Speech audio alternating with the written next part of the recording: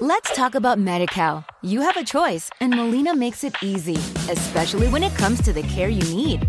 So let's talk about you, about making your life easier, about extra help to manage your health. Let's talk about your needs now and for the future. Nobody knows Medi-Cal better than Molina. It starts with a phone call. Call 866-420-5330 or visit meetmolinaca.com. Let's talk today. Blog Talk Radio. Good evening, everybody. Welcome to the Once Upon a Fan podcast. I am your host, Zach Van Norman, and I am joined by my co-host, Ashley Benson. Hello, Ashley. Hello. How are you? I'm doing well. Again, we're holding out here in Chicago. There are whispers of a polar vortex, which does not please me, but, what are you going to do? How are you doing? Yes, I hear tell of this Arctic vortex circle snow queen storm that's, taking over the rest of our country. I am thankfully not part of that being in California. I'm doing pretty good.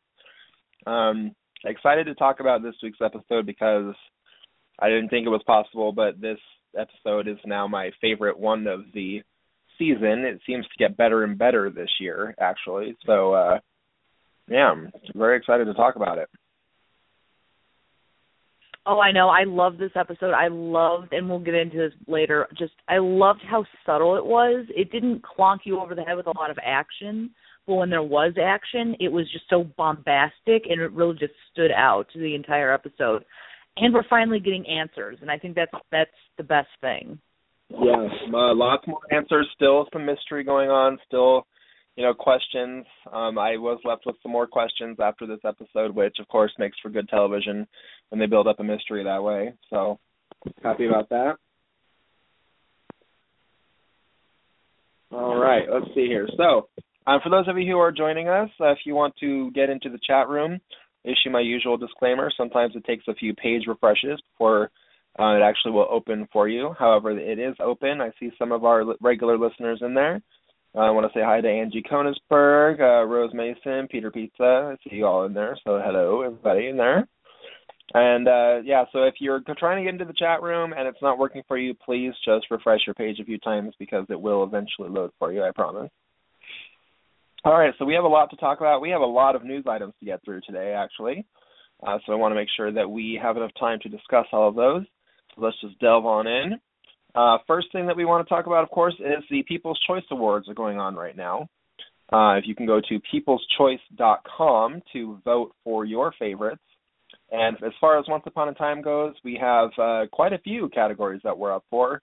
Both Jennifer Goodwin and Jennifer Morrison are nominated for Favorite Sci-Fi Fantasy Actress.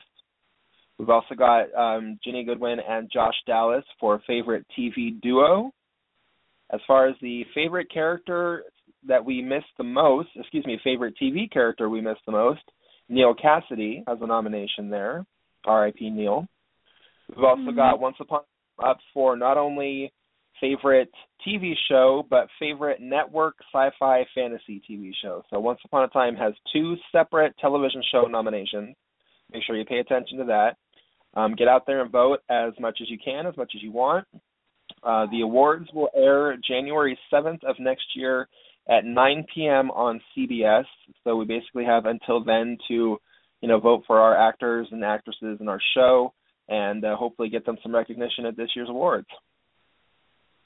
I'm excited about this. We are really well represented at this award show, and I don't know if you saw this on Twitter, but William Shatner is rallying the Oncer troops to get votes for all these categories, and I think that's pretty neat. I think it's pretty neat, too. I think it's awesome that he is such a big Once Upon a Time fan and that he loves it enough that he, came up with basically a 5-point plan in order to make sure that, we get some recognition this year. I know that he is trying to recruit the Castle fans to vote for Once Upon a Time. So I think that's really cool that Captain Kirk and, the Priceline negotiator is trying to help our show get some recognition. I think that's really awesome. Recognition it's recognition that is well-deserved and long overdue for some of them. We're getting a lot of viewership going on lately. And actually, speaking of viewership, I think Ashley has some news for us in that regard.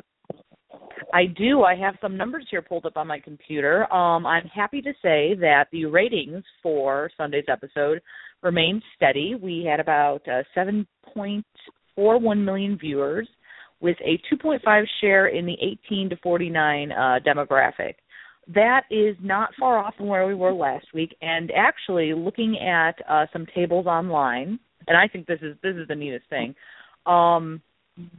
Our most recent episode of Once Upon a Time was just behind The Walking Dead and the big Simpsons Futurama crossover episode. So, I mean, that's pretty respectable. I think it's safe to say that we remain the number one network drama on Sunday nights, and that just warms my frozen heart because I do love this show so much, and it's so nice to see the ratings reflect the strong viewership. How do you feel about that, Zach? I'm really happy about it. I know that I've seen some comments and heard some messages from a few people saying that they are a little disinterested by the fact that Frozen is the storyline that is going on in this half of the season. However, it's nice to know that there is a huge group of people out there who disagree. I myself disagree with that because even though the Frozen characters are playing kind of a major role in this half of the season storyline at least, it's actually more of the original Snow Queen fairy tale that is taking the lead, and the Frozen characters just happen to have worked their way into that. I'm very impressed by the storyline of this half of the season. It is my favorite storyline that we've had since season 1. I've said that several times on the podcast, and I will continue to say that because I feel that the themes that have to deal with this storyline, the way that they have worked the Snow Queen into the story is very unique, very fresh, and I'm loving what they're doing with it so far. Oh, I definitely have to agree with you, especially on the Frozen bit. I agree that the Snow Queen really has taken the forefront. Her and Emma's story is really the core of what's going on this season. And our Frozen characters, while they're still there, they're more of a framework, if anything, now. They maybe were a bit more prominent in the beginning of the season, but they've really tapered off a bit and let the story of Emma and her struggle shine more. I agree with that completely. Yeah, really, really liking it so far. I also just want to say really quick, too, because I did not say this when we first started. Our regular co-host, Amy Hood, is not joining us this evening.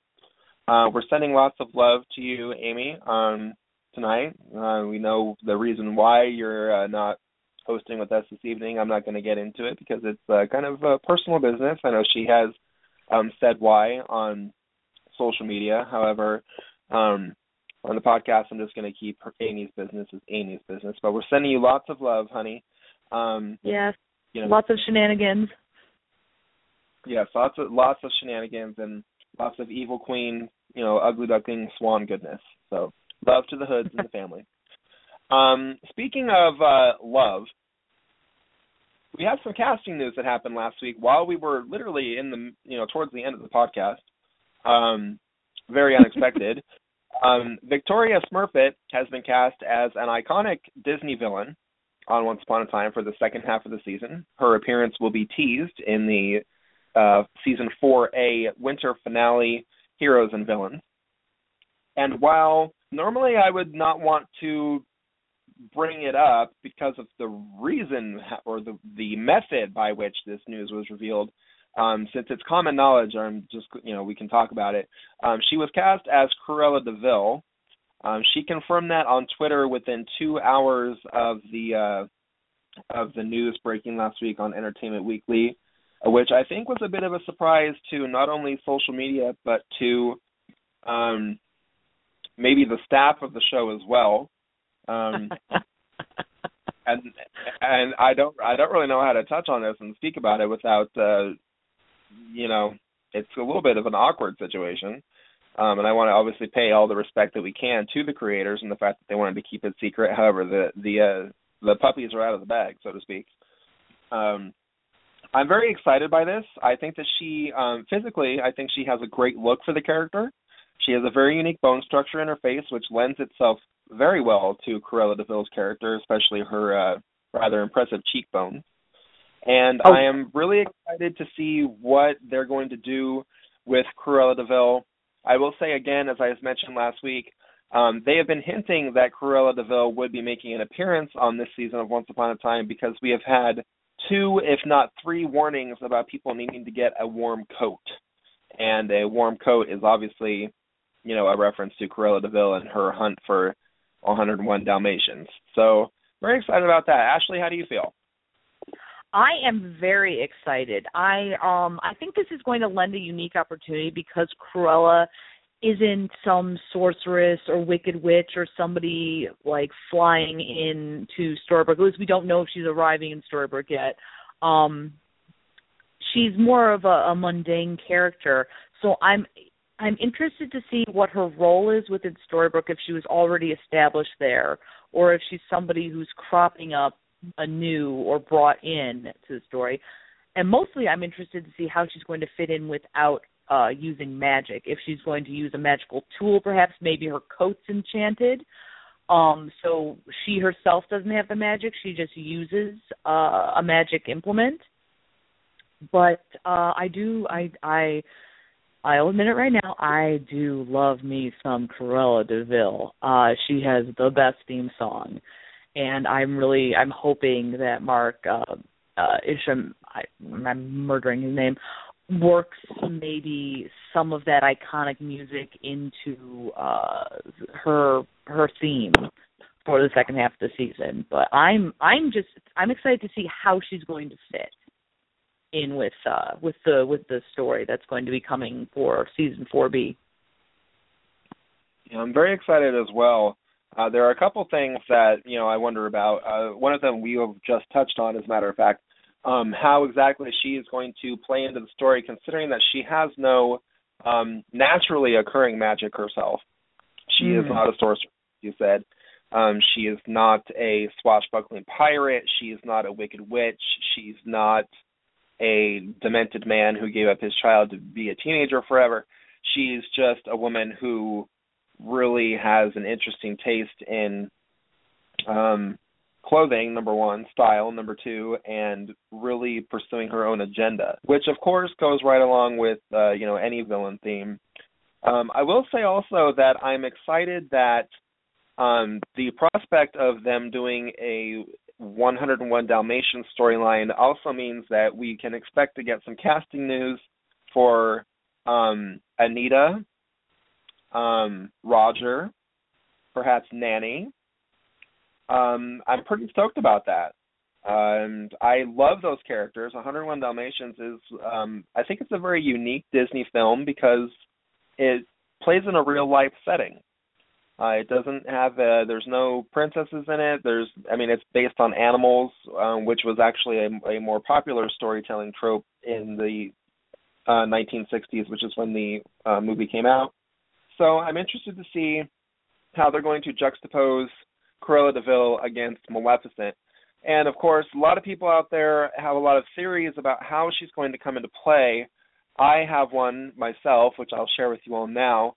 As we all know, Regina is on a quest to change the storybook and give villains a happy ending. And I think that she may end up biting off more than she can chew, because my prediction is that Regina will do something that successfully changes the storybook, but it will give villains an upper hand, which is why Cruella will be joining the fray, as well as Maleficent. I just also would like to say that the thought of having Regina the Evil Queen, Captain Hook, Cruella de Vil, and Maleficent all on screen, possibly at the same time in the same scene, makes my Disney villain fan heart giddy with joy. And I am really excited at the prospect of that, and I hope that they find a way to make a scene like that happen. I really enjoy your theory. I think that as well. I'm not going to lie, when you just listed off all the characters, the biggest grin came onto my face because the Disney villains are a unique breed and they're very popular. So having them all, and actually seeing even the Evil Queen and Captain Hook as more of a protagonist versus, I guess, the outright Maleficent and Cruella de Vil antagonist would be interesting as well. 50 Shades of Villains, if you will. And I will mention, and somebody mentioned this in the chat room too, and it did pop in my head, we have the potential of seeing Horace and Jasper, and I'm kind of excited to see that too. Yeah, I am very excited about that as well. And it's funny, when you just said 50 Shades of Villains, the first thing that popped in my head was, villains can't change their spots. So, yeah, see what I did there? That would be a good tag. That would be a good tag for 4B. Yeah, I agree. Villains can't change their spots. And you know what? Honestly, I would love to see Cruella and Maleficent working together on some sort of plot, even if they don't get any other villains involved. And it also kind of does beg the question, because we have seen, out of the Disney pantheon of villains, we have already seen, obviously, the Queen of Hearts, our dear friend Cora Mills, which...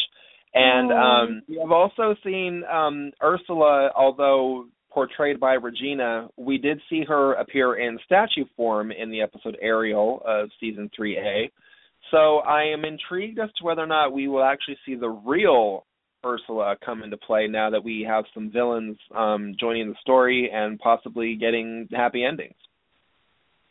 I would love that. I would love that, because it would also mean that we get some Yvette Nicole Brown on the show, and I could not wish for more. And then thinking about it too, though, we don't know who's hanging out in the town. I mean, look at Bo Peep, for instance. She's just been chilling in the butcher shop and kind of was content to leave all of the Charmings and their craziness alone. So I'm wondering if, as you theorized, Regina biting off more than she can chew, if that causes more villains to come crawling out of the woodwork now that the tables have turned and things are looking up for them. Yeah, I'm very intrigued by the fact that villains may be getting the upper hand on everybody the second half of the season, and I'm so excited for when the spring premiere happens. And speaking of the spring premiere, a little bit of some programming information that we have, and Ashley has that for you. Yes, I do. Well, next Sunday, make sure your DVRs are properly set, because it is the 2-hour Once Upon a Time extravaganza, Smash the Mirror. And I'm looking forward to that. I'd like when they extend their storylines, like how we had the 2-parter last season. I felt like that gives an opportunity to really flesh out a good, meaty story. You can tell that I'm hungry if I'm like, meaty, fleshy stories. Anyway, also in programming news, there is no Once Upon a Time on November 23rd due to the American Music Awards, similar to what happened last year. So, I mean, we all kind of, after our 2 hours of Once Upon a Time, will have to take a breather, unfortunately. But what are you going to do? And then finally, the winter finale for Season 4A is scheduled for December 14th, and then we will be returning in the spring, March 1st. So, I mean, we're close to the end of this season. I'm really surprised we only have a few episodes left. I'm very surprised as well, and I'm kind of sad about it, because we only have 4 episodes to go, which is kind of crazy, because I remember how long it seemed to take for us to get to Season 4's premiere period, and now we're already approaching the point where we're going to have the next 3 months off, which is kind of shocking to me that we've come so far so quickly. I know we're already 7 episodes in, but it seems like time is really flying.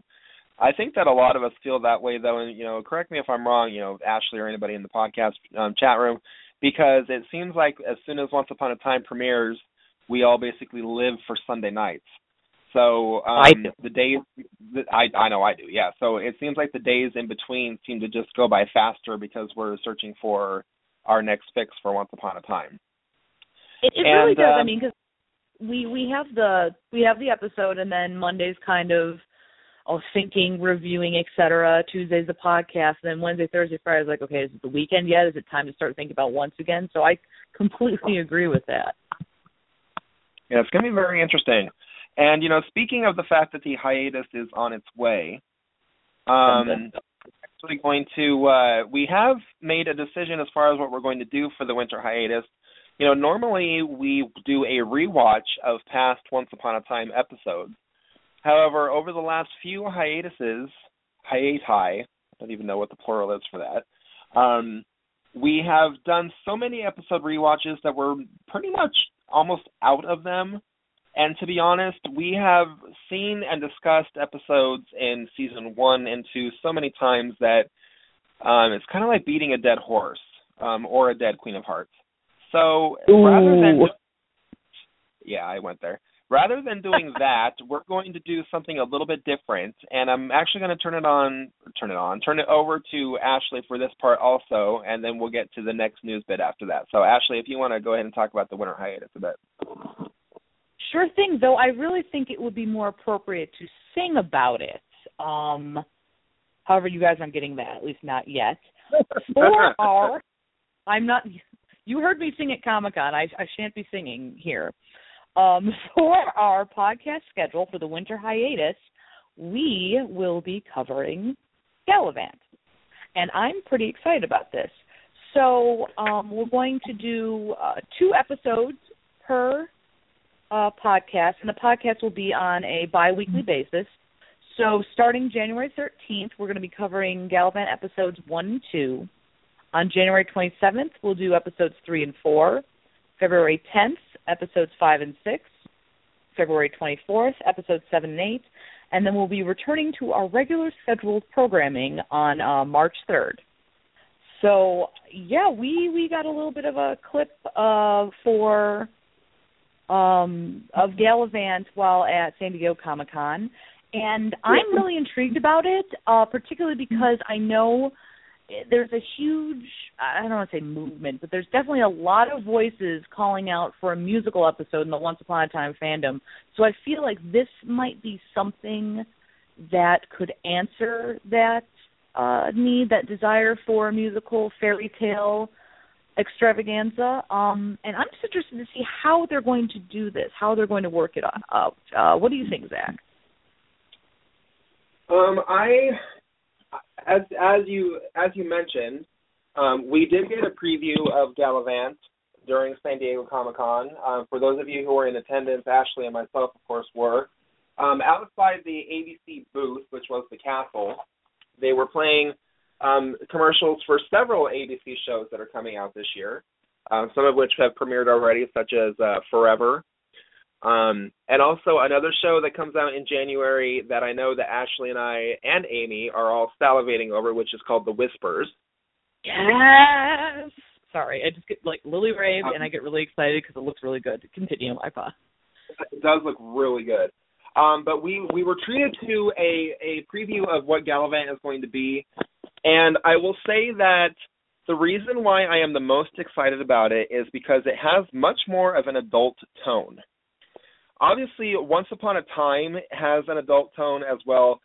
There are a lot of things that happen in it that are actually very mature, even though it's played off in a more subdued way because of the, family audience watching. For example, crushing people's hearts to kill them. That's not a very lighthearted thing if you think about it. So, but Gallivant has more of a mature tone, which was proven by the initial commercial that they showed, which referred to Gallivant's true love as having a touch of nymphomania. So that right there, and also discussing how many times Gallivant and his woman like to frolic, shall we say.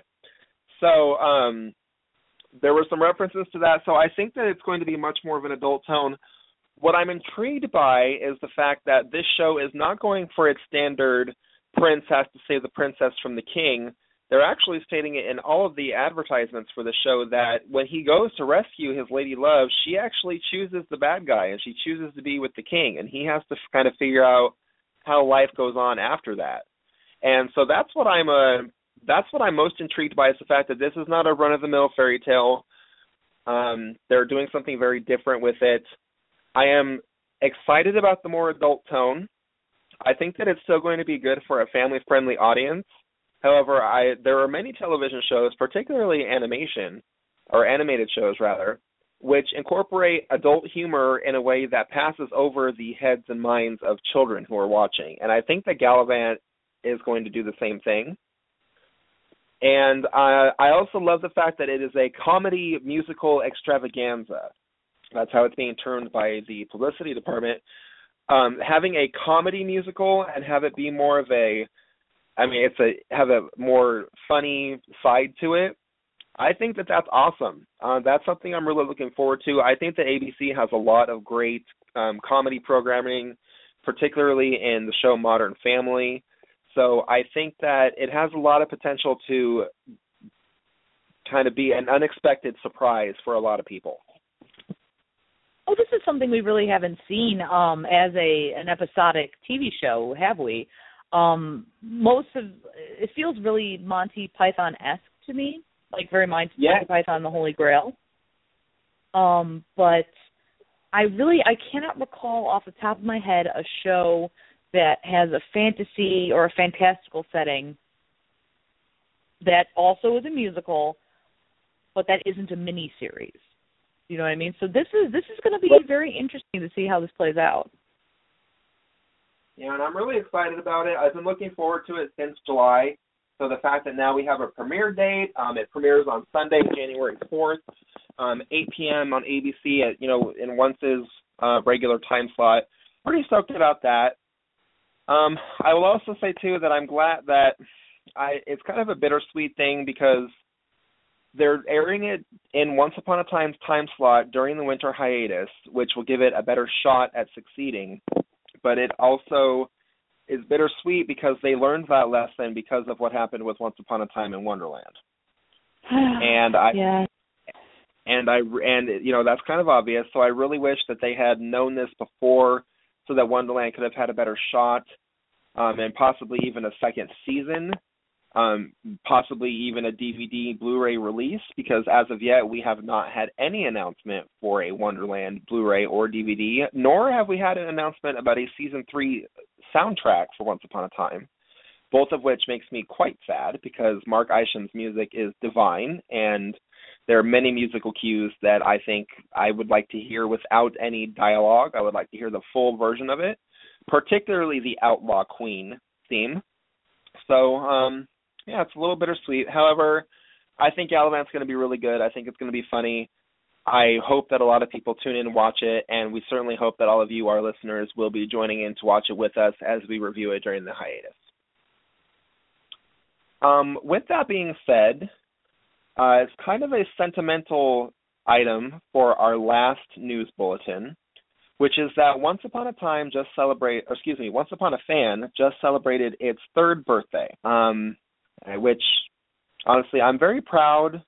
I'm just going to kind of get into it, I guess. I'm really proud of all the work that the team has accomplished so far.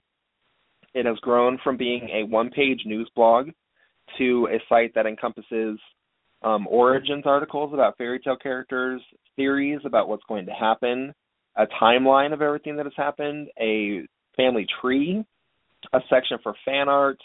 We have forums, of which Ashley is a moderator. We have social media pages on Facebook and Twitter, YouTube, Google+, Pinterest. It has really grown by leaps and bounds from where it first started. I myself did not join the staff until about a year after Once Upon a Time premiered. Gareth Hughes, our editor, began the blog. It was a blog back then, only weeks after Once Upon a Time premiered back in 2011. I joined in Season 2 with my fan theories, and then that led to me writing some Origins articles myself, reporting from San Diego Comic-Con. And really, as much as Once Upon a Time, the show, changed my life, Once Upon a Fan, the website, changed it probably in greater measure, because the people that I have met, the Oncer community that has formed around this show, I have made friends that I consider family now that are going to be my friends long after the show is gone. Lifelong, lifeblood kind of friends that I was not really expecting to meet. Last year, particularly when we all participated in the Enchanticon convention, which many listeners were there, Ashley was there as well, although she was not a staff member yet, really cemented our bond as a Once Upon a Family. And actually, that convention is where I met Ashley for the first time, and so many of you also in person, like Peter Pizza, Angie Konisberg, so many people, the cosplayers that we see online, like Julia Tramberg and her sister, Karen Morrow, my dear friend Karen Morrow, Lori Hancock, another great once-er pal of mine. So such a great love and relationship, and many great relationships with people have been formed because of this fan site, and I'm really so grateful to Gareth for even starting it, for including me on the staff, and also so proud of all the work that we've done, and so in love with all the friends that we've made. So that's pretty much how I feel about it. Ashley, please, the floor is yours about this. Well, I do feel quite the same way. I joined the site much later than you did, but I was very inspired by everything that the site was doing. I learned about it, like you said, at Enchanticon, where we met at like ships passing the night almost. It was kind of like a hi, and then it was like, okay, she's dressed like an old lady. We're gonna go now. You and I really didn't hang out until I joined the site, and having the opportunity to moderate the forums, that was an opportunity I couldn't pass up. I sent so much information into Gareth, like, please let me have this chance to be a part of this amazing community and to spread just the celebration of this TV show, which, like you said, has changed so many people's lives for the better. Let me help you spread that celebration. So even the staff members that I've got to meet at different conventions and stuff, like at Maury and Amy at Spooky Mayhem, and then all the oncers that I've met from covering cons or being motivated to go to cons because of Once Upon a Fan. It's just like the list of names that I could read off would take up the rest of the podcast, because I've met so many amazing people through this. And I think that's what's most important, because these people that we meet through this show, they're the ones that are leaving the impression on us the most, and they're the ones that we are going to remember long after the show ends. And that's very special. And that's something you really, when you find your tribe, you know what I mean? It's something very special and something that doesn't happen easily. So I feel very blessed to have been able to have the opportunity through the fan site to find my people. You know what I mean? That's exactly how I feel too. And speaking from more of a personal point of view, being part of a minority group as myself, because I happen to be gay, I've always kind of looked for, as you said, been searching for my tribe, been searching for people who accept me and love me, and who just make me feel included in their lives and, build relationships with. And I never could have imagined that I would have built such strong, loving, long-lasting relationships off of a television show. I mean, it's such a rare thing to have happen. Obviously, there are many television shows out there that have large groups of fans that all get together.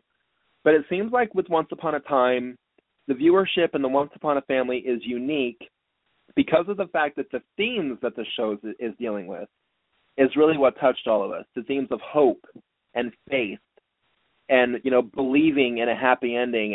And as Mary Margaret said in season 3, she says that fairy tales are a reminder that things will get better if you just hold on to hope. And it's not just believing in fairy tales that have that effect, but I think that believing in this show has had that effect on people, because those themes are very, very strong. They're very relevant, and they affect people in a very, very deep way, which is obvious by the community that is formed around this show. So I am so grateful to know all of you and, to be a part of this, to be the host of this podcast, for crying out loud. I mean, I never would have imagined that I would be doing anything like this when I first started with the site. it's been weird, a year now into the podcast, and I can't believe that because I remember our very first one, our very first few of them actually. Well, I mean, I can pretty much remember them all, but it was just it's been such a crazy, incredible ride.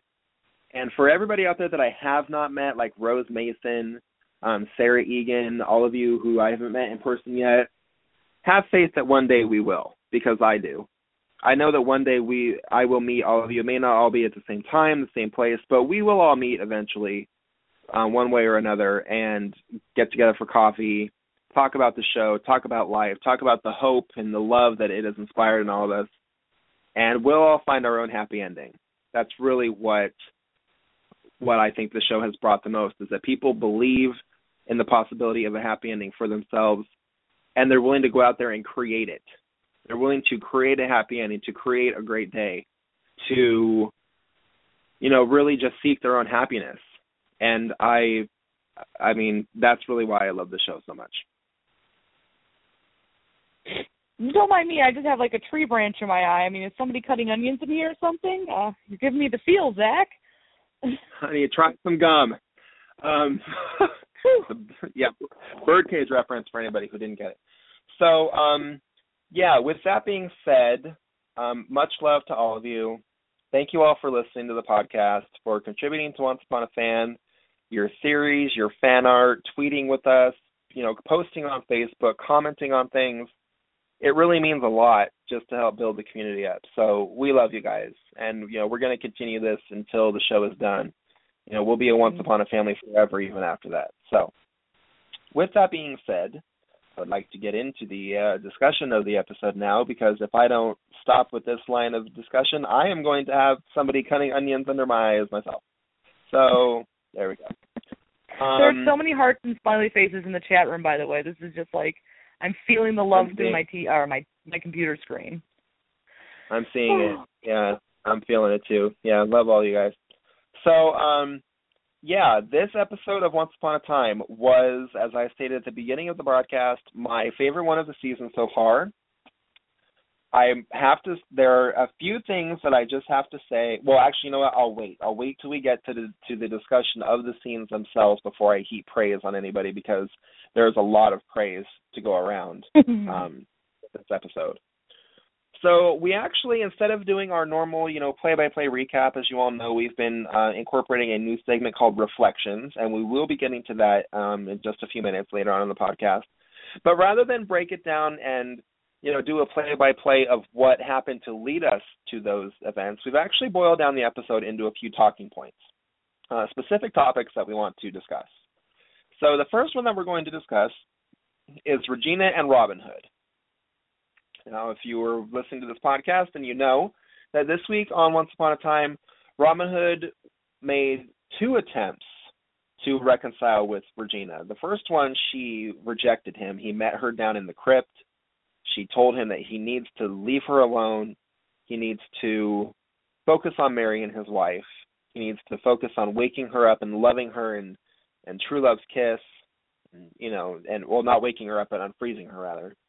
But then after a discussion with Will Scarlett at Granny's Diner, in which Will said that if you can find somebody worth ruining your life for, then it's always worth it, he went back and pursued her again. And though she rebuffed him a second time, he just did the brave thing and just admitted the fact that he cannot move on with Marion because he loves Regina so much. Now, first, I'll ask Ashley what you think of Robin Hood and everything that, all the actions that he took in this episode. Well, personally, I think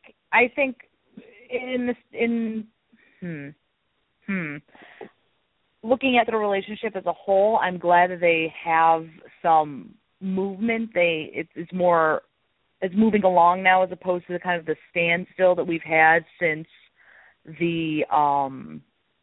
since Marion got frozen. So what was that, episode 1? They've kind of been at this, that there was a wall between them where one would push and the other would try to push back, but they weren't really going anywhere. So I'm glad to see that finally someone has taken a step. Someone has made a more definitive decision. I find it interesting that Will Scarlet was the one to kind of rattle Robin's cage and get him moving on that. But I am interested to see what's going to happen next. Like, yes, we got the big moment, we got the big grand smooch, but I want to see what's happening after. I'm more interested, I think, in that aspect. And since we only have, 4 episodes left in this half of the season, I'm wondering what is going to be in their immediate future. I'm interested in that as well.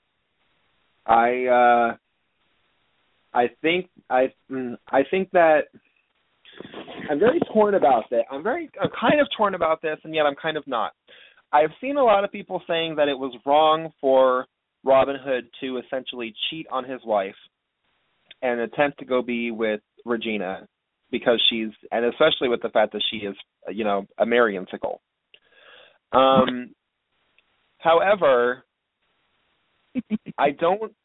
this issue has actually been addressed before, and it was addressed in season 1 because, as we all know, David Nolan made the choice to essentially cheat on his wife, Catherine, in the first season. And at that time, I saw some comments back then, people saying that it was wrong for him to do, but on the whole, everybody agreed that, well, he's supposed to be with Snow White, and we were so caught up in rooting for Snow and Charming to get back together that we accepted his infidelity because we wanted him to be with his true love. I've seen a lot of people saying that it was wrong for Robin Hood to cheat on his wife because, he's, number one, they're married, and number two, he's such a noble man. But I think that there's kind of a double standard going on here.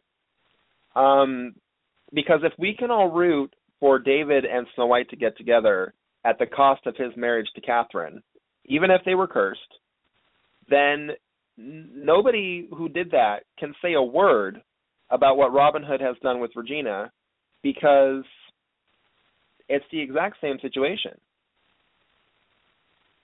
I completely agree with you. I'm glad that you brought this up because I do feel the same way. Like I'm semi-conflicted and I'm not, because I do remember from season 1 rooting for Snow White and Charming myself and feeling a little guilty for Catherine, but at the same time I so wanted to see Snow and Charming get together that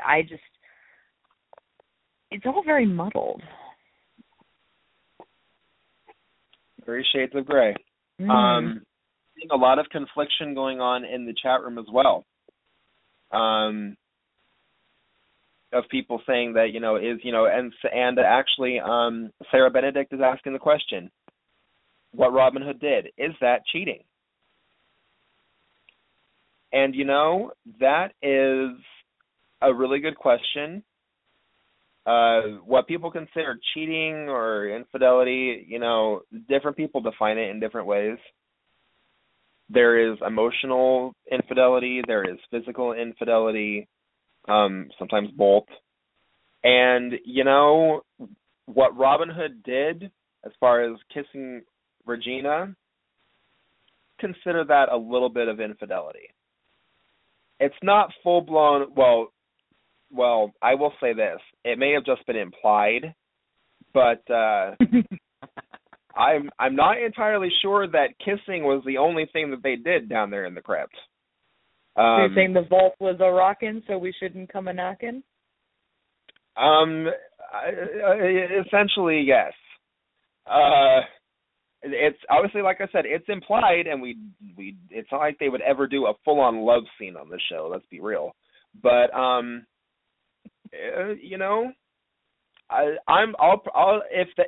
so let's do this. Let's just play devil's advocate or Rumple's advocate, and say that. Let's say that he just kissed her. Is that cheating? Well, yeah, I consider that to be cheating. I do. I agree with you. But I'm still rooting for those two. That's the thing that I'm like, I know his actions. He's not living by this code when he goes and scoops up Regina and smooches her. And I know that, but I still am rooting for this couple, and I kind of don't know how I feel about that, but I also am kind of like, well, considering how things have played out with couples in the past on the show, I'm not terribly worried. And actually, I want to point out, too, that Sarah Benedict in the comments, what her previous comment about is that cheating, she has a good point that the relationship between Robin and Regina started technically when Marion was dead, and it was the whole time travel-y, timey-wiminess that is now what's screwing things up for Regina and Robin. So the relationship in itself it began without a drop of infidelity in it, but this current action, I think, is the one that really is bugging me. This show has always dealt in shades of gray. This is another gray area. I don't know how to feel either, because back in season 1, I was full-on rooting for Charming and Snow to get together, and I was basically like, forget Catherine, dude. She's not anyone to you, like, at all. Get back with your wife. Are you kidding me? Like, she is your true love. Regina is Robin Hood's true love. But I think that the difference here, and I think that this is what may be causing people some of their confliction. Speaking for myself and many other people that I know, Catherine was not a particularly likable character. She just wasn't. And on the other hand, is a softer character. She's not as what's the word I want? Severe, perhaps. She's not as rigid of a character. She's more loving. She's a mother. We've seen what a nice person she is because of the scenes between her and Emma in Regina's dungeon. So I'm thinking that Marion is more likable, and that Robin is he's just as noble as Charming is. So it's the fact that Marion is more likable than Catherine, I think, is what's causing a lot of people their confliction on this. And I may be wrong, but I think that is part of it. There wasn't a family before. There wasn't a family when Charming and Catherine were married. Catherine was, we didn't see a lot of time with her, and what we did see with her, even though she was, nice enough and all, they kind of established in Snow Falls that she's a bit of a hard ass. So I think that is really what makes a difference. Sarah Egan is saying in the chat room that in season 1 they were cursed, now it's time travel. Meanwhile, I see a comment from Rose Mason saying that, in season 1, we knew that Charming and Catherine were never really married. They were false memories. However, Robin Hood and Marion are truly married. They are husband and wife. That all of these things combine to make it a much more complicated situation. Ultimately, we know that Robin Hood and Regina are going to get together. We know that. It may be a matter of time, but we know that they're going to get together. But the question is, what happens to Marion? And as I stated in my season 4 preview article before the season started of what I thought was going to happen, my prediction article rather, is that if Robin Hood is Regina's true love, then that means that he is not Marion's true love, which means that Marion's true love is still in Storybrooke somewhere waiting to be found. Now, whether that true love is in the form of a romance with somebody who is available, such as Will Scarlet, perhaps. Or if it's a family love where her true love is her son Roland, which would mirror Emma and Henry. Either way, Marion's true love is somewhere in Storybrooke, and I don't want her to die. I want her to still end up with someone who loves her and have a happy ending, because I don't think it's fair to the character of Marion that she has to die just because Robin and Regina have to get together. I completely agree with you on that. I am intrigued, Ashley, by what you were just going to say when I mentioned Will Scarlet. Oh, about Mulan? I didn't even think about that. I want Mulan to have a happy ending, so So would their ship name be Murian or Malarian? Oh God, no, that's Warrior. I think people are already shipping it, and I think it's Warrior Maiden. I can't be trusted. The intertubes know well, or the interwebs know well. But honestly, with how everything on the show twists and turns and people meet and then they forget and then they meet again, I agree with you. I do not want Marion to get killed off for the sake of Robin and Regina's relationship, but I want for both the Outlaw Queen couple and perhaps whatever Marion's ultimate fate is, I want that to go and be a shining example of what David said back in season 2, Zombie David said to Regina in the stables, then love again. I want to see that in action with this show, and I think we are starting to creep towards that. I agree.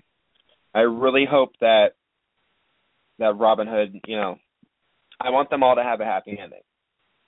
Jordan Wright is saying in the chat room she wonders how she's going to style if Robin has moved on. I'm hoping that either Roland, like everyone figures out that, hey, why don't you have Roland kiss her? Or honestly, and I know how people feel about Will Scarlet and Anastasia the Red Queen on Once Upon a Time in Wonderland. I get it. However, since that clearly did not work out for whatever reason, which has yet to be revealed, if Will Scarlet were to end up with Maid Marian, that seems like almost a natural pairing. It would, however, I think it would create a lot of strife between Robin Hood and Will Scarlet, which would be interesting. But either way, I want also, and the reason why I say that is because I want Will to have a happy ending too. It is pressing to me that he is without his Anastasia. Because they worked so hard and fought so hard for that happy ending in Wonderland, and for it to end the way that if it ended badly, whether she died or they just split up, it's really sad. So, anyways, that's just what I think about it. Moving on to our next topic of discussion, which is a big one. Emma and the Snow Queen. Yes. Ooh. Yeah. Ooh is right. Ooh. Ooh. This one's going to take some time, folks, because Emma and the Snow Queen really got into it. The Snow Queen got into Emma's head in a major, major way during the interrogation. Of course, obviously, Emma began the episode with a magic candle. P.S. What is it with magic candles on this show? They just seem to pop up everywhere. But I digress, though. It was so hocus pocus. Oh my God. Wouldn't it be amazing if they brought the Sanderson sisters Once Upon a Time? Anyways, Bette Midler, we're calling you. Anyways, dude, that would be epic. So, Emma ended up catching the Snow Queen by blowing the magic fire in to create shackles, which it makes sense. Fire and ice they're opposing factors, so it makes sense that fire would be the thing that would catch the Snow Queen. I loved it. But then Emma brought the Snow Queen down to the station for an interrogation, and after Elsa went off on her a little bit, Emma told her she had to leave because, they had to get some answers. And Emma thought that she was better suited to find those answers than anybody else was. Well, that turned out to be a huge mistake in judgment because that is not what happened at all. The Snow Queen was able to get into Emma's head and heart in a major way, playing this extremely twisted mental game that only a truly twisted person could do to somebody. If you say that you love somebody, then you're not going to sit there and play some kind of mental game like that. You're not. That is a perversion of what love is. It's twisted. It's sick. It obviously indicates that person needs some kind of help. And she does. The Snow Queen needs all kinds of Archie Hopper help. I don't even know if he could do it by himself. Like he needs like a couple of clones. Perhaps 101 of them. Anyways. I see what you did there. Yeah, I went there. So I will just say too about this scene, the interrogation scene in the sheriff's station. You all know that I love Jennifer Morrison a lot, that she has had a huge effect on me in my life, particularly with her portrayal of the character Emma. However, I have to give Jennifer Morrison a full round of snaps and applause for her performance in that scene, because when she said to Elizabeth Mitchell's Snow Queen, "They love me," the look on her face, the tone of her voice, I was genuinely kind of afraid of Emma Swan for the first time ever. Oh, are you talking about the death glare? Like when the Snow Queen's getting in her role, the very final scene of them in the interrogation room, where the Snow Queen's on her roll and Emma kind of just looks over her shoulder. She's almost like she's cast in stone, and that look. I know exactly what you're talking about. That look that could have sauteed an Alton Brown dish on Chopped, I'm telling you. That was for you, Ashley. That was totally for you. Yeah, that look, and then her explosive use of magic that blew a hole in the wall was... Well, she slammed her fist down on the desk, and it burst and it broke the wall. It broke through a brick wall. Like, imagine if she actually was, like, trying to hurt the Snow Queen. She wasn't just venting her frustration on the desk. Imagine if she completely lost her temper and, like, I don't know, went to go backhand the Snow Queen. She'd probably turn her head around. And that is kind of scary. It was very scary. And I just want to say, too, that isn't it fantastic that it was the perfect metaphor, by the way, that when the Snow Queen finally broke through Emma's walls, Emma broke the wall. Ah. Are we all catching that? See? Yes. What for you here? And I also just want to say, too, that the look on Elizabeth Mitchell's face after Emma blew the hole in the wall, and she stood up and she just took she magicked the shackles away, and she had that look on her face when she put up her hands in a very Rumpelstiltskin flare, by the way. When she raised her hand up, I thought of Rumple doing his little flare. The look on her face in those two moments, I was like, this woman is deranged. She's insane. She is insane. Oh, she's the best kind of insane, though. She is just so much fun to watch, particularly in these scenes, because, I mean, as soon as she was captured, and she's like, "Oh, you caught me," I was like, no. And then when Emma sends Elsa away, like you said, I was like, no, because it was never a question for me of whether or not the Snow Queen was gonna get Emma into Emma's head. It was how and when and what would happen after. And why. Well, and why. And there's a big why over the Snow Queen, like really. And Emma even addressed that. She's like, I want to know why. Why did you erase my memories? Why did you do this? Why did you do that? And the Snow Queen just completely deflects that. And by attacking Emma emotionally, I almost want to say she bullied Emma in a way, especially at the end when she started bringing up bouncing baby Neil. And yes, it's so disturbing. But even though she's so quiet and subdued and all she has are words, she broke Emma. And it's just, when you think about it that way, it's kind of take a step back a bit and go, whoa, what did I just watch? Definitely. As Sarah Benedict just said in the chat room, she was pushing Emma's buttons. Mm-hmm. That actually leads to our next talking point. And actually, not even our talking point. That's what's going to lead into our reflections segment, which is actually disarming your buttons. And I'm reading some of this off of psychologytoday.com. That's where it's coming from. We're getting deep on these reflection segments now, folks. So here's what this article says. It's actually quite simple. When your buttons get pushed, you react automatically. After all, that's what getting your buttons pushed means. Stimulus, response, or rather stimulus reaction. For a response implies choice, and when your buttons are being hammered, your counter behavior is instantaneous. No forethought, no deliberation, or discretion. In such instances, you are impelled by a force that is far stronger, far more primal than your rational adult mind to strenuously defend yourself, or to attack whoever has provoked you, or in a sudden state of urgency, to hastily retreat from the situation altogether, as Emma did. Mm-hmm. Getting your buttons pushed almost invariably sends you on an unwelcome trip back to your past, to a time when you possessed precious few resources to protect yourself from what in the moment felt dangerous. And this involuntary present-to-past phenomenon is something that people who generally have very little awareness that the buttons that they've been struggling to control belong not to their present self, but to their inner child of the past.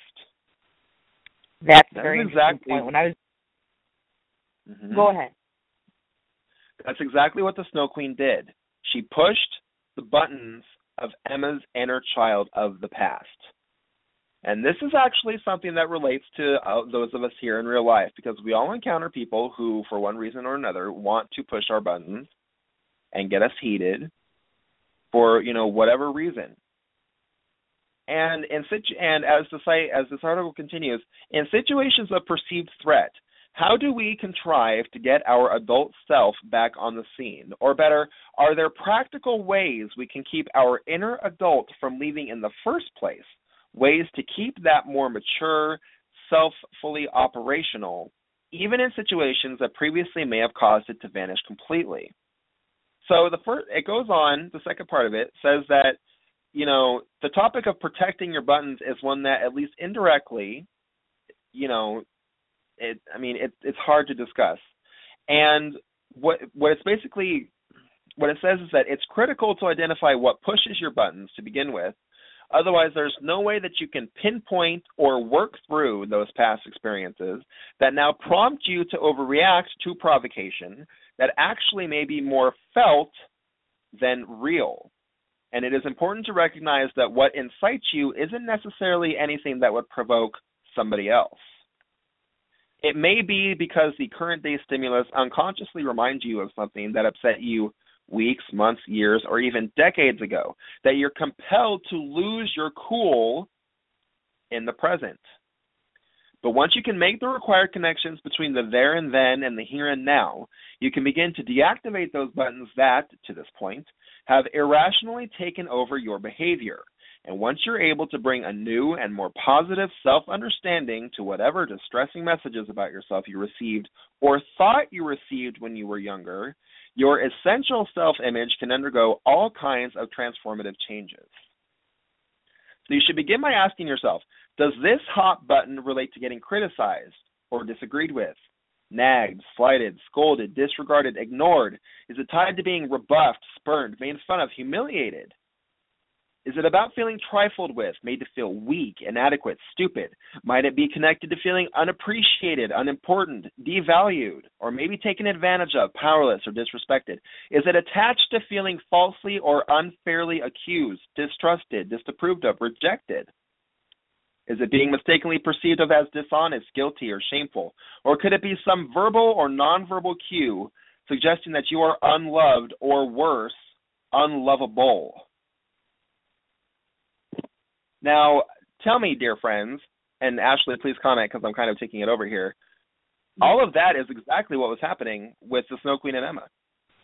Well, that's exactly. I mean, as you're reading that, like, bits and pieces of the episode were flashing in my head, such as, well, the perceived slight that may not have been an actual issue or confrontation, which we saw in the Mommy and Me class, where Emma made a big deal about Snow going to a quote-unquote first-time mother's class.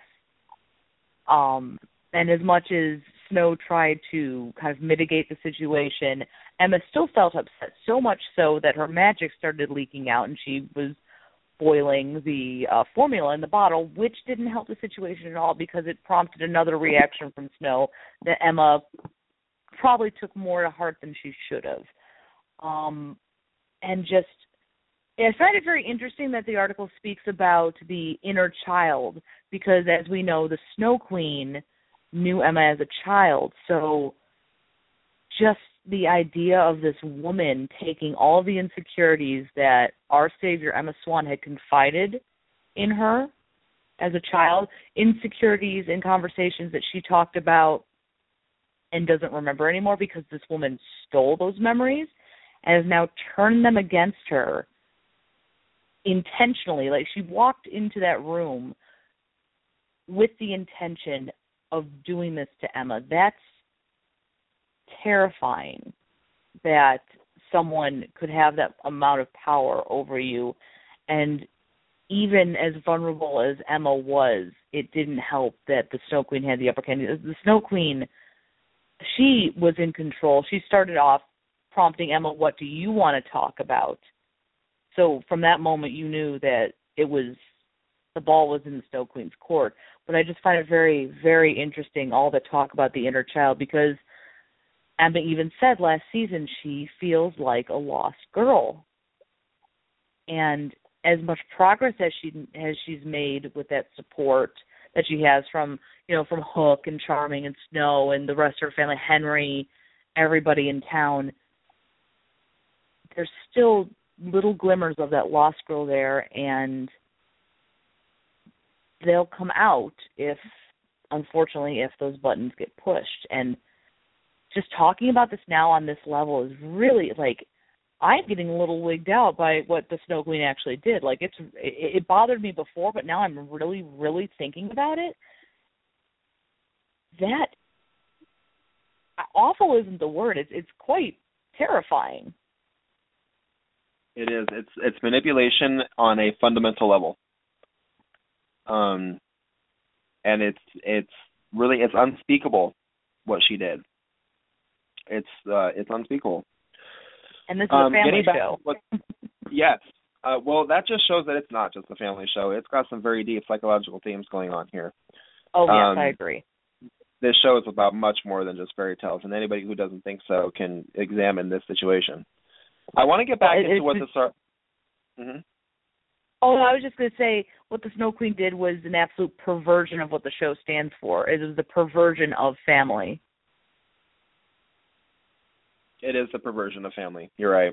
It is.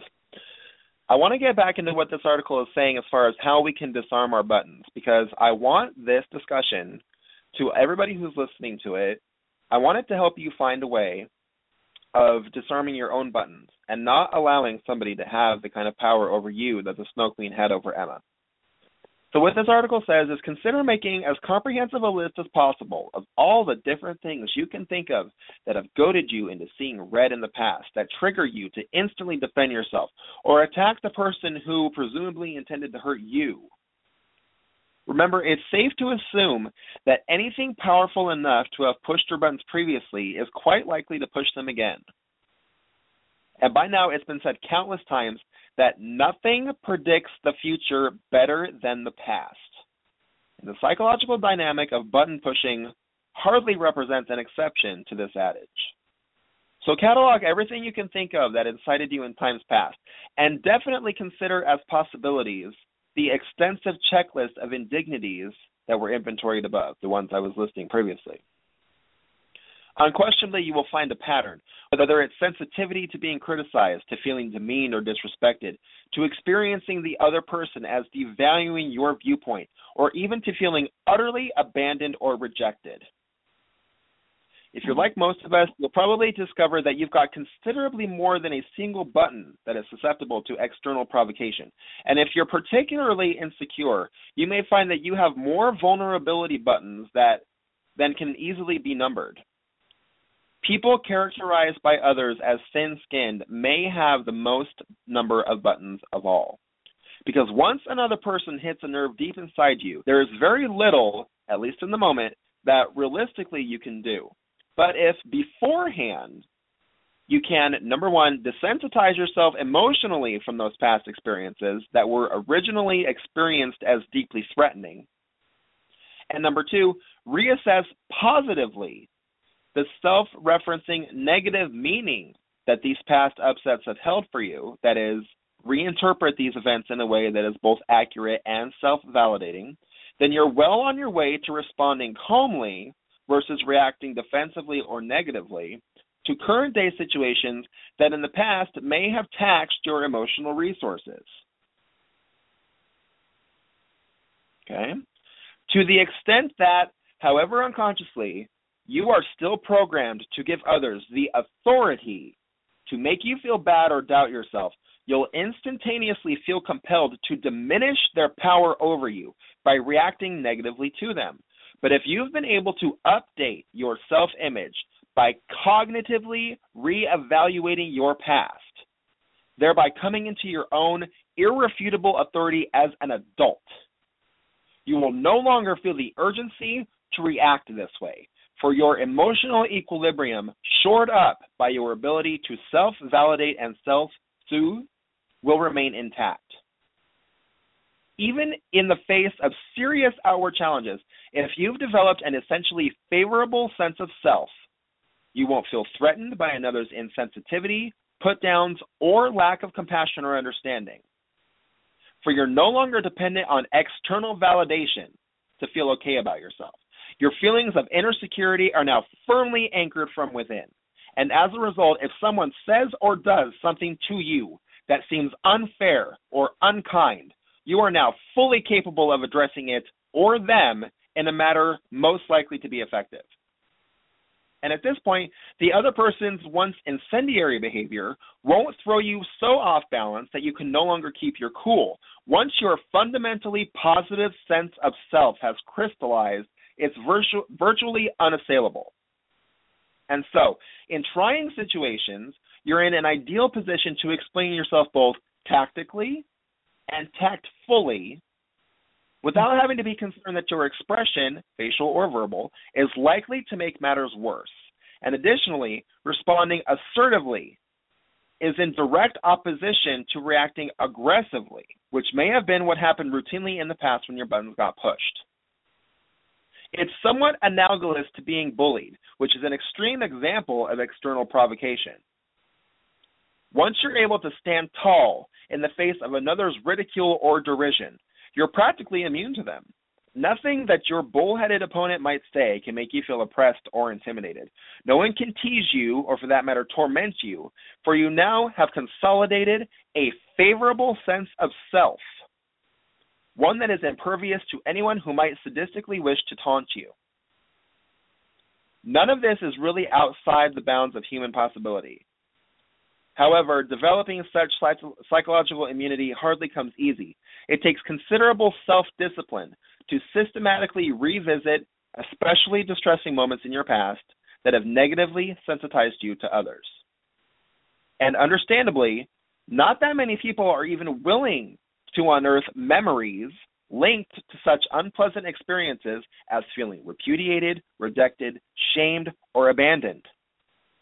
Yet once the adult part of you is able to recognize that you're essentially a good, decent person, you can mentally return to such past circumstances to purge them of their toxic residue. And you hardly need to be some kind of exceptional human being to summon the wherewithal to undertake such deeper level exploration. However, if on your own you are simply unable to accomplish such self-change, there is the possibility of getting some professional assistance, which may well be worth it. Jennifer Morrison has actually spoken about this in the past. She spoke about it with me at Comic-Con in 2013. She said that therapy has played a big part in her process of becoming who she is. She has mentioned that again after that. So that is something that even the actress who is portraying Emma has gone through and recognizes as an ideal tool with which to do this. So that's the first option, but that's only if you're unable to do it on your own. However, there are other approaches that you can use to do this. And before I get into those, Ashley, I would like to hear what you think about everything that I'm saying, whether it relates to you personally or what you see as far as how it relates to what's going on in the episode, because this is basically describing exactly what happened. I know, and it's almost spooky that you found something, that was so spot on with the events as they played out in the episode. What I'm gathering from the article is that to prevent someone from pushing your buttons, you don't want to build walls. You want to build a foundation. You don't want to be aggressive and push people out and lash out. You want to build yourself up so that when they come at you, you'll be above whatever they've got to throw at you. I think that's excellent advice. I know that it's a lot of work to build a foundation like that, especially when one doesn't get the external stimuli, the praise and the positive feedback to help build oneself up. But that comes from really surrounding yourself with people who truly do care about you and realizing that they are not out to get you. Making peace with people. If you've guarded yourself for a long time, learning to relax and trust people, I think, is the best first step you can make to building interpersonal relationships that will help you realize that you are above any of the negativity or bullying that could come your way. Yes, I agree with that. So getting back to this article, this is what it says. In order to help individuals change, it is essential to help them identify the irrational thoughts, assumptions, and beliefs that inevitably culminate in emotional distress and dysfunctional behavior. How you need to talk to yourself in tense situations is extremely important. If you think about it, it's only good sense to recall a previous confrontation that turned out badly, and after replaying what you remember about what was said leading up to the stalemate or worse, picture how you might handle that present or similar situation differently. How, for instance, this time you can refrain from taking the bait or exaggerating the importance of some slip-up or perceiving just as awful the other person's insensitivity, or assuming that their intentions towards you must be malignant, or that you're obligated to defend yourself against any and all criticism. The best thing you can do in the moment is nothing. You need only be aware that you are in imminent danger of losing it, and that if you don't hold your fire, you'll only be adding more fuel to the potentially fiery situation. What's really called for in such a situation is to take a deep breath and calm yourself down, and then, and only then, respond to the situation as strategic as possible. Here are some categories as well as some examples of the kinds of self-talk that can assist you in diffusing any possible upset. Number 1, relaxation reminders. In preparing for a possible conflict, it's essential that you do everything feasible to put yourself in a relaxed state. If you start feeling uptight, you'll thereby up the chances that the interaction to follow will quickly begin to push your buttons. Some useful mantras to say to yourself include, okay, just take a deep breath and relax. I need to check my body for tension and relax whatever feels tight. I can stay calm in this. Or, it's time for me to relax and slow things down. The other category is reassurance. In psychologically readying yourself for a difficult interaction, you want to give yourself something of a pep talk, to tell yourself that you have the resources to deal with any provocation that may occur. So your script here might include some statements such as, although this could upset me, I know how to deal with it, or I can figure out a way to handle this, or I don't need to get into an argument, I can handle the situation before it escalates. The final category, which is stopping trigger thoughts, is next. Okay? And it's divided into 7 types of the ways of thinking, basically. So I'm going to get into those. Now, I will say really quickly that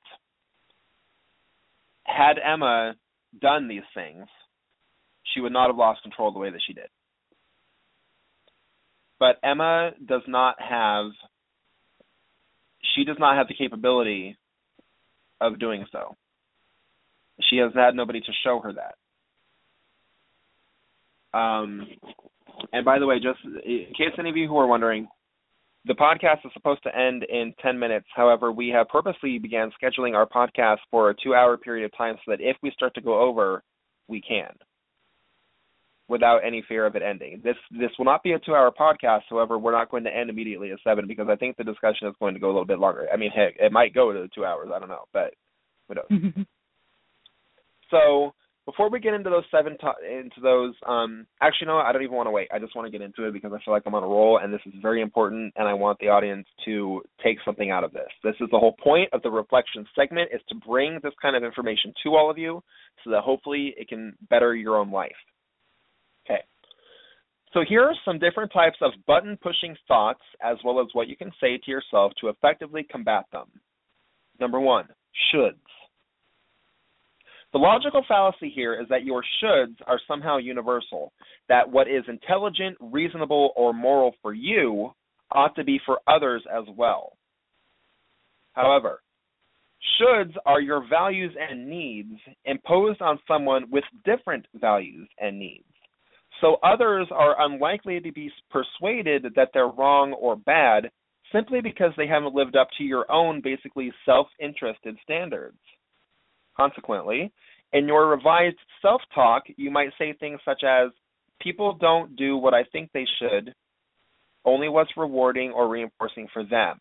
I can't expect people to act the way that I would act or as I would want them to act. Or, just like me, people do what they're compelled to. Or, I really can't blame others for focusing on their own needs, wants, or values. Number 2, entitlement fallacy. This misconception is grounded in the belief that if you really want something, it's only right that you have it. Such thinking leads you to get your buttons pushed whenever others take exception to your righteous expectations and demands. For such demands may not feel at all reasonable to them. They may unjustifiably be asking themselves you may be asking them to relinquish their own wants, needs, limits, or boundaries. If this fallacy has somehow become part of your mental programming, then you might want to say to yourself, though I have the right to want something, others have the right to say no. Or, my desiring something doesn't mean that others are obliged to provide it for me. Or, I have my wants and needs, and I need to respect that others do as well. Number 3, the fallacy of fairness. Here the falsehood is that there exists a single standard of fairness, and, surprise, it's your own. The fact is, however, that fairness is a completely subjective concept based on individual wants, needs, principles, expectations, and values. In short, your definition of what's fair is self-serving, as is everyone else's. So if your buttons have gotten pushed in the past because you thought you were being treated unjustly, here are some things you might say to yourself before your next encounter with someone whose notions of fairness may conflict with your own. My notions on what's fair don't have any more authority than anyone else's. Their needs are just as legitimate and meaningful to them as mine are to me. What I see as fair is mostly just a reflection of my own preferences. Or, it's important that I validate their viewpoint too, and think about how to negotiate our differences. Number 4, the fallacy of change. This idea relates to the unwarranted belief that you can change another's behavior if you just work at it hard enough. But the fact is that people change only when it's rewarding for them to do so, and additionally when they're capable of it. So to keep your buttons from getting pushed by others who seem unwilling to cooperate with your well-meaning directives, think of saying to yourself, people only change when they're ready to. No sense trying to put pressure on them. The support that I'm getting is all they're capable of giving me right now. Or, if I want this person to change, I have to figure out how they'd be more motivated to change, how change would benefit them. That seems a little manipulative, actually. But number 5, conditional assumption. Now, mind you, I just want to put this out there, too. I don't necessarily agree with all this, but it's some interesting thoughts that you may agree with. So I'm bringing stuff to the table even if I don't necessarily think that that's correct, because some of this seems a little bit manipulative to me. Number 5, conditional assumptions. The illogical thinking here pertains to your gratuitously assuming that because the other person disappointed you, they must not care about you. Ooh, this is a big one. And once you arrive at such an unverified conclusion, you'll start to feel upset, primed to react negatively to them. In such instances, here are some more rational thoughts to consider. I do agree with this one. I need to realize that my disappointment with them doesn't necessarily mean they don't care about me. It's not that they don't love me or appreciate me or respect me or empathize with me. It's just that their particular needs right now don't coincide with mine. Or, sure, I'm disappointed, but they still have the right to act according to their own needs. That one actually was one that I think that one is the one that has hit me the most so far out of all of these. I think that's the one that I most identify with. Number 6, assumed intent. Otherwise known as mind reading, the fallacy here is that in assuming that if another person's behavior caused you distress, they must have intended to make you feel this way. And attributing negative motives to their behavior because it hurt you or disturbed you is really what's pushing your buttons. It's your subjective interpretation of others rather than their behavior that finally makes you lose your cool. So start thinking to yourself things like, I won't assume anything, I need to check this out. Or I'm not going to speculate about why they did that. Or no mind reading, I'll just ask them what they had in mind when they said or did what it was that annoyed me so much. That's a good one too. That one I personally have an issue with that one. That one actually really hit me pretty hard. That is something that I personally know that I do and that I have to work on. And I wonder if that's something that Emma was doing with Snow at the Mommy and Me meeting when, you know, as much as Snow was trying to fix the situation, Emma was kind of, I wonder what was going through her head at that moment that kind of jump-started all of this conflict. Yep, yeah. There's a lot going on here with this. All right, the last point of this, magnifying. If you actually want to let someone or something upset your equilibrium, all you have to do is negatively exaggerate the significance of that person's words or the event that just occurred. Tell yourself that it's horrible, disgusting, terrible, or even catastrophic, and your buttons will get hammered every time. So to distress yourself when you're ready, de-stress yourself, that is, when you're beginning to get upset and need to address the other person clear-headedly, think of telling yourself something that's like, this is unpleasant for me, but it's not that awful either. Or, I'm not going to get ahead of myself. This thing probably isn't anywhere bad as I'm assuming. Or, I'm not looking at this objectively. Yes, it's inconvenient, but it's hardly something to go ape over. Now, those are the 7 different points of this, and that's pretty much the end of this article. For those of you who are interested, this article is called Disarming Your Buttons. It is a 4-part article, and it was written by Dr. Leon Seltzer, who has a PhD. And it is on psychologytoday.com if you want to read the full thing, because I was paraphrasing much of that article. Even though I read a lot of it, I didn't read everything. So I think that a lot of this relates to what was going on with Emma and the Snow Queen. I mean, obviously, we've just discussed some of those points. But looking at it in that way, the scene between Emma and the Snow Queen, of having Emma's buttons get pushed by her, it really relates to a lot of people.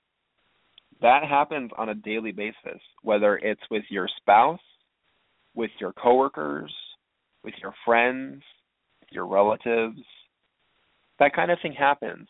And I wonder how many tense or dramatic situations could have been avoided if more people were cognizant of what their buttons were and how to disarm them, including our savior, Emma Swan.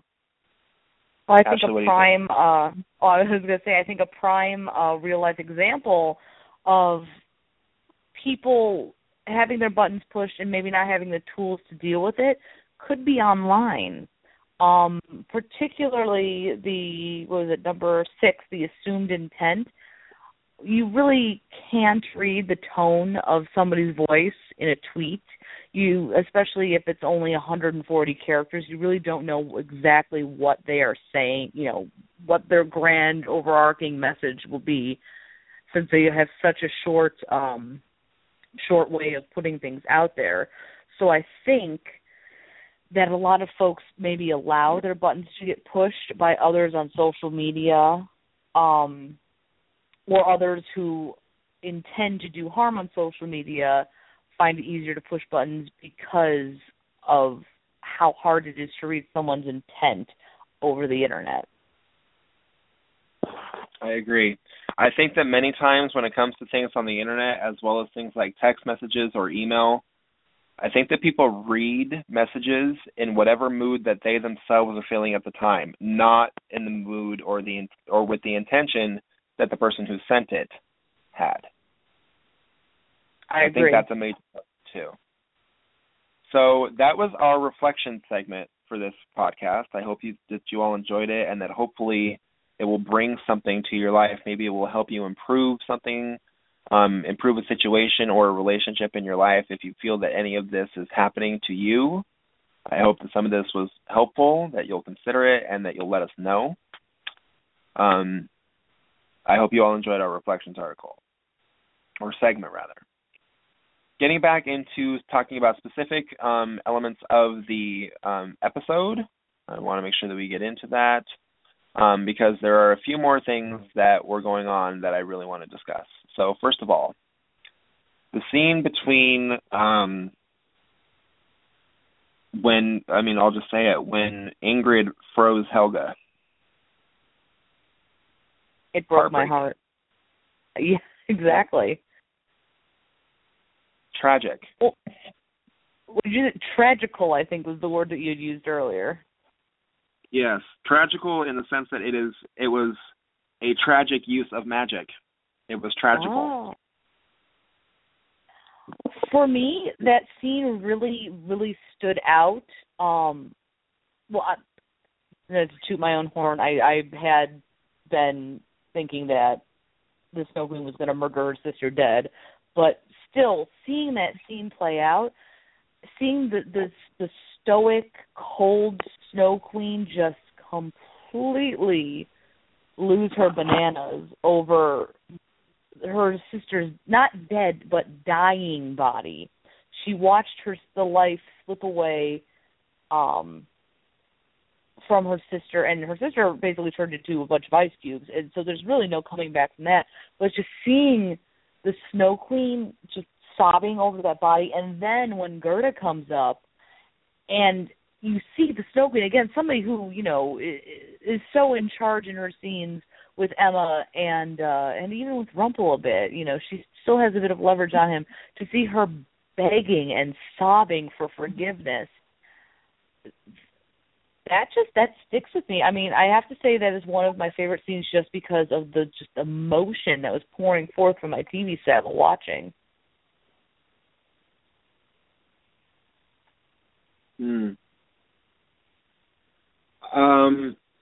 whole thing was heartbreaking, and at this point, this is the scene that I want to give Elizabeth Mitchell a full round of snaps and applause, because my God, that woman and her performance. My God. She really knocked it out with this one. She's an amazing actress. Amazing. She has been a great addition, I think, to this season as well. And I don't think that she's really overshadowing anyone either. I think that she works well with different actors, whether it be Robert Carlyle or Lana Faria or especially Jennifer Morrison. I feel like she meshes well with everyone and knows just the right amount, to turn up the heat on her performance or not. Yeah, I agree. I want to kind of wrap this up because, I just want to start wrapping this up a little bit. So, moving on to the next point, the Snow Queen and Rumpel. I don't understand why he suddenly wants world domination. I'm confused about it. It kind of seems a little out of left field for him. I mean, I know that the man is power hungry, but it doesn't seem to go with the Rumpelstiltskin who swore on Balefire's grave at the beginning of the season. Well, he was going to make a turnaround. I don't know if I read that scene the same way as you did. I didn't see it so much as him wanting world domination, or as much as him wanting the world to be in. The way the Snow Queen phrases, like, you can have the world, I just want Storybrooke. I interpret that to mean that he wants to get the heck out of Dodge, because let's face it, literally every time there is a magical catastrophe, people are like busting in his door and interrupting him and Belle. I kind of see it as him wanting to escape all that and be able to explore this land and have his power and have his wife and just have his happy ending of those two together, have everything, like how the Snow Queen said.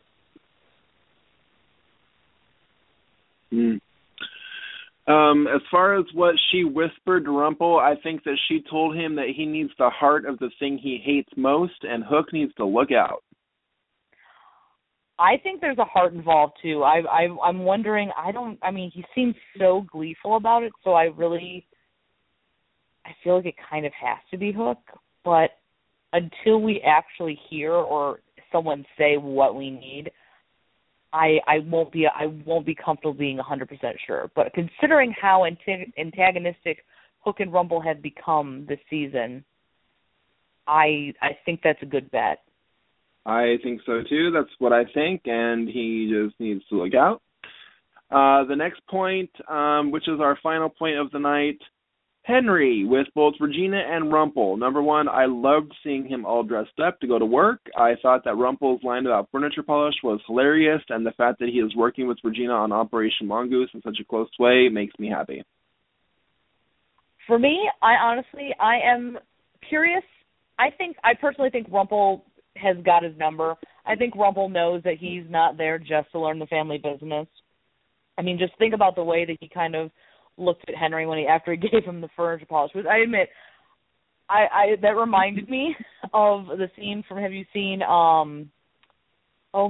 Treasure Planet, the Disney movie Treasure Planet, where he's like, Long John Silver's like, I've got friends for you to meet, Mr. Mop and Mr. Bucket, and Jim Hawkins is like, really? I was strongly reminded of that scene with the furniture polish with Rumple. But do you recall the way that he kind of looked at Henry when he skulked off to the back room? He had this knowing grin on his face. I really think that, Henry wasn't as slick as he thought he was, and Rumple kind of knows he's there for ulterior motives. Yeah, I don't know if I think that he might know what's coming, but at the same time, I'd be delighted if he didn't. I'm loving it. So that's pretty much it for this week's podcast, everybody. I'm very interested to see where it's going to go. Next week, we are doing a, for sure, 2-hour podcast because we have a 2-hour episode to discuss, of which the press release indicates that there are some major happenings that are going to go on. So we're going to have, make sure we make enough time to talk about that. Also, just want to remind all of you that there is no Once Upon a Time on November 23rd because of the American Music Awards. So that's not next Sunday, the one with the next episode, but the week after that. And I'll make sure that we issue a reminder to you guys next week, too. But just want to make sure that everybody remembers there's no Once Upon a Time on November 23rd. I believe that Amy will be back with us next week so the three of us can dish on the 2-hour episode. Thank you all again for listening to this week's podcast. I hope that you all enjoyed the Reflections article, Reflections segment, the article that I read. If you didn't, well, that's okay. But I think that there's something in it for everybody. I think everybody could take something out of this. And we will be continuing our Reflections segment next week with a theme that will obviously be based off of whatever happens in the episode. Ashley, as ever, thank you very much for joining me on this week. I love hosting the podcast with you, as you know, and I'm looking forward to our discussion next week as well. I can't wait for that 2-hour episode. I have a feeling we're going to have quite a bit to talk about. So thank you for having me, as always. Yeah, no problem. All right, everybody, we'll be back next week at 5:30 Pacific, 8:30 Eastern Time for a special 2-hour episode of our podcast.